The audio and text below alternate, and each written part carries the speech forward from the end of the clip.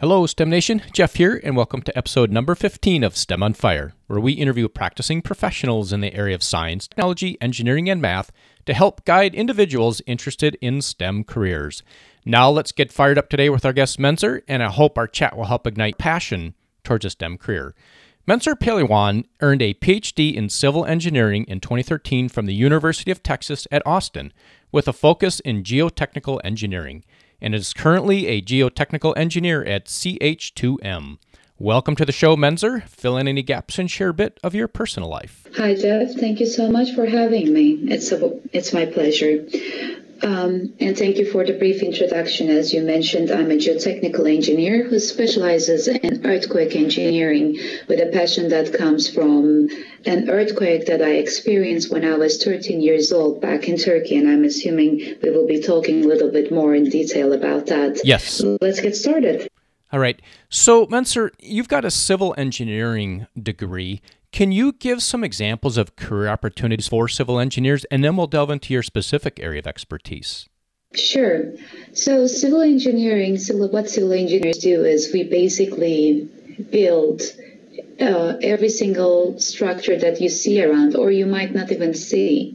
So the houses that you live in, the bridges that you cross, the pipelines that are bringing water to your house, and pretty much everything that you use in your daily life are brought to you through civil engineers with the help of other engineering careers. So in civil engineering, there are probably 6 majors that can be divided into structural engineers, which build the buildings and the upper structure, geotechnical engineers like myself, who are more focused on the structures underneath the ground, that we make sure that the structures that are built up in the ground will be standing.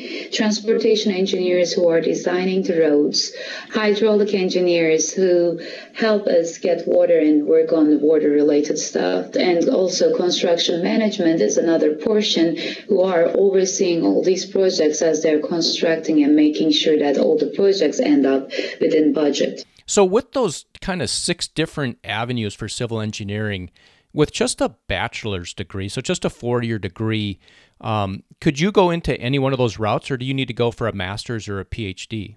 So the main civil engineering 4-year education for an undergrad, it gives you a basic idea about all these different parts of engineering. Now, most of the time, depending on the school that you attend, the 4-year program will be probably a little heavier on the structural engineering side. So if you want to focus on any area like a geotechnical engineer, and I can more easily talk about geotechnical engineering because I am, most of the time a master's program will be very helpful because there are so many concepts and topics that are related to geotechnical engineering that are not covered during the undergraduate studies, because the curriculums do not have time to cover them all. And that might be also true for some other parts of the engineering, some other parts of civil engineering, but I can say geotechnical engineering in particular will probably require at least a master's degree in addition to the undergrad. But civil engineering is a profession that will provide you an opportunity to fulfill in any different direction that you would like to, and it helps you grow into someone, a professional that helped others and that helped the world. And you can choose to do it through the water side, through the structure side, through the construction management side, through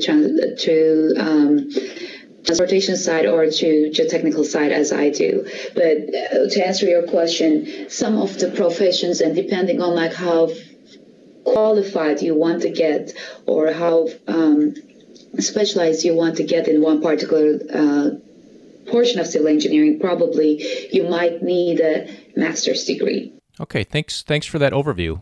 Very good. So now let's dig into your specific area of expertise, into geotechnical engineering. Can you delve into that? Absolutely. So geotechnical engineering is this part of civil engineering that deals with soil. Unlike transportation and structural engineering, we are dealing with Mother Nature. So that creates some challenges because every project that I work on is different than the other, probably because the sites are different. And if the site is different, the subsurface conditions that I will be facing facing, and I will need to design the structure for, whether it's a high-rise building, whether it's a water treatment station or a bridge, then it is going to be different. And being a geotechnical engineer, I have the opportunity to work with all these other types of civil engineering professions, from structural engineers to transportation engineers, because all of them at some point need to found their structure into the soil and into the ground. And geotechnical engineers are the ones who are making those designs and making sure that the buildings or any type of structure will be standing up. But my specialty in geotechnical engineering, and also there are specialties in geotechnical engineering, is earthquake engineering. So although I do work as a general geotechnical engineer, my master's and the PhD studies were focused on earthquake engineering, that is trying to estimate the ground motion that a particular structure that we are designing at a project site would feel, and the ground motions does get amplified based on the soil conditions. And earthquake engineering is still a young field. It is still growing. So it is really exciting to be a part of it, because you're being a part of a profession that is still continues to growing, and every single project comes up with their own particular challenge, and nothing is ordinary, or it is not a repetitive process. It's always a learning curve. Yeah, great. Sounds like it every day might be a new adventure. And with being involved with earthquakes, do you get to travel around the world to inspect different earthquake locations, or do you stay pretty much in the office? Well, it depends on what a particular person would like to do. I was recently, on the first week of October, traveled to Mexico to inspect and do reconnaissance after the September 19, 2017 Mexico earthquake that was a magnitude 7.1. We went there as a team of researchers and practitioners to collect data on ground deformations and site amplification, and try to understand how the site amplification, the topography of the particular region, played an important role in the ground motions that we've observed, and the lake zone in Mexico City, Mexico City is built on an ancient lake zone. So the amplification and the ground motions that we see within that lake zone can be significantly different than what we would see in the hillsides. Those are the examples that's one of the examples. But after each extreme event, there is a group of geotechnical engineers that will travel to these affected regions to collect data and advance the profession. Now, as a geotechnical engineer, if you have an advanced degree, you can be a part of these professionals and request to go on these reconnaissance missions. And it is an amazing learning opportunity for any practitioner, because studying something over the books and trying to understand how the effects will be is one thing, and going over to the affected site and actually seeing in the first person how an earthquake can devastate a country, a region, is another thing. And then it gives you a bigger perspective of like how important what you're doing as civil engineers. And one mistake that you might make can influence thousands of lives. And when you understand that, you have a better and bigger appreciation for the profession. At least that's what happened to me. Yeah, I imagine. I mean, you're going in and figuring out what happened and ways to build, I'll say, buildings better, that get the infrastructure, the ground in a better shape, and maybe not build where it doesn't make sense to build, just to save lives in the event of future earthquakes.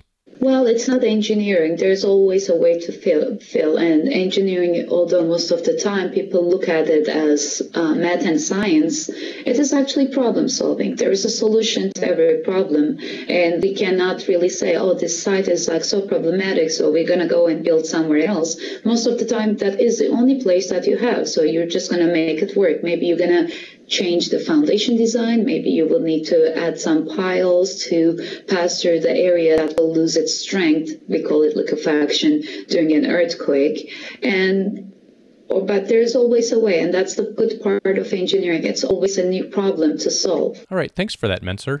Hey, we're gonna change up here a little bit, and we're gonna check out to see what is one thing that really has you fired up about civil engineering or geotechnical engineering, and where do you see it headed? I think I kind of mentioned it was when I was 13, there was a devastating earthquake in Turkey. It lasted only 45 seconds. It hit Turkey on August 17, 1999. Lasted only 45 seconds, and in 45 seconds, over 17,000 people died. Over 45,000 people got injured. Over 250,000 people left homeless. So that was probably the one thing that fired me up, that I wanted to become someone who can do something to help build more resilient communities, more sustainable communities, and hopefully reduce the damage that we've observed, or any community would observe after earthquakes. But the one particular portion that lead me into geotechnical engineering, because you can do it through structural engineering and other parts of the civil engineering too, was when I was doing my undergraduate degree, and my sophomore class, we were taking civil mechanics, and the professor mentioned only if some of these buildings had basement levels, the devastation would not be as big. And the reason why is most of the buildings failed because a phenomena that we call liquefaction, where there is clean sands and the groundwater table is high. When the ground starts shaking, the particles lose their contact and then it starts acting like a liquid. So the soil, or the foundation that you relied upon carrying the load through the building, cannot carry it anymore. And then you see the sank buildings, tilted buildings, and the unfortunate collapses. So I think that was one thing that fired me up to become a geotechnical earthquake engineer. And Menzer, we're going to go to an aha moment. So is there something that might help STEM Nation? If you could take us to a moment of time of an incredible aha moment you've had at work or your personal life, and tell us a story and how you turned that aha moment into success. When I was in high school, there was a history teacher that I had, and this is more of a personal than a technical aha moment. And he was asking what we are going to study in college. And all the guys in the class would answer as they're going to be civil engineers, and so did I. But I was a girl, obviously, and he turned to me, and I know he loved me a lot. I was probably one of his best students, and I had the best grades, but I was the only one who he questioned, and he was like, but how do you think you're going to do this? Like, why are you becoming that? Shouldn't you be becoming, another profession that is more suitable for girls? I think that was not the aha moment at that time, but because he adopted me, and then after, when I went back home, when I talked to my grandfather, who always believed in me that I can do anything, and he said, oh, what does he know? And guess what? Out of those people, I was the only one out of all these group of boys who said they're going to be the civil engineers. I was the only one who ended up becoming a civil engineer.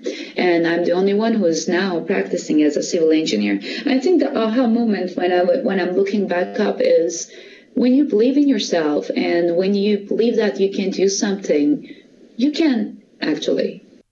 That's a great aha moment, Menzer. I'm going to say, STEM Nation, believe in yourself.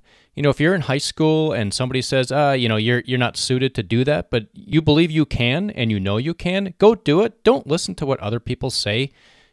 Take reign, take hold of your own life, and go do what you want to do. Don't let people tell you can't. All right, so Menzer, we're going to transition into a topic that's front and center on the minds of STEM Nation, which are typically high school students thinking about going off to college.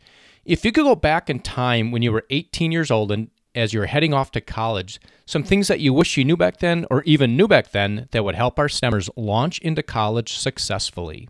To be successful, it always takes a lot of effort and a lot of work. But sometimes, and I will talk as an engineer at the time, sometimes as engineers, we get so focused in the studies and like getting the perfect grade, we sometimes forget about the social skills and the social life. It is very important, no matter what, if you want to become an engineer or if you want to go study social science, to make sure that you develop your social skills, because it is not going to be that perfect grade that is going to help you in your career. It is the connections that you will have, and the best connections are formed in the college and in high school. So make time for yourself, make time for your friends, make time for your family, make time for you to grow personally, make time that you're developing your social skills and understanding of people and the world, and invest your time also in some social activities that you might like. It is not all about the grades. Of course, you need to succeed, and also there are times that you need to work really, really, really hard in the college. But keep in mind, if I was going back to college, and I wish I would know that if I get a 95 or an 80 at an exam, it's not really that big of any deal.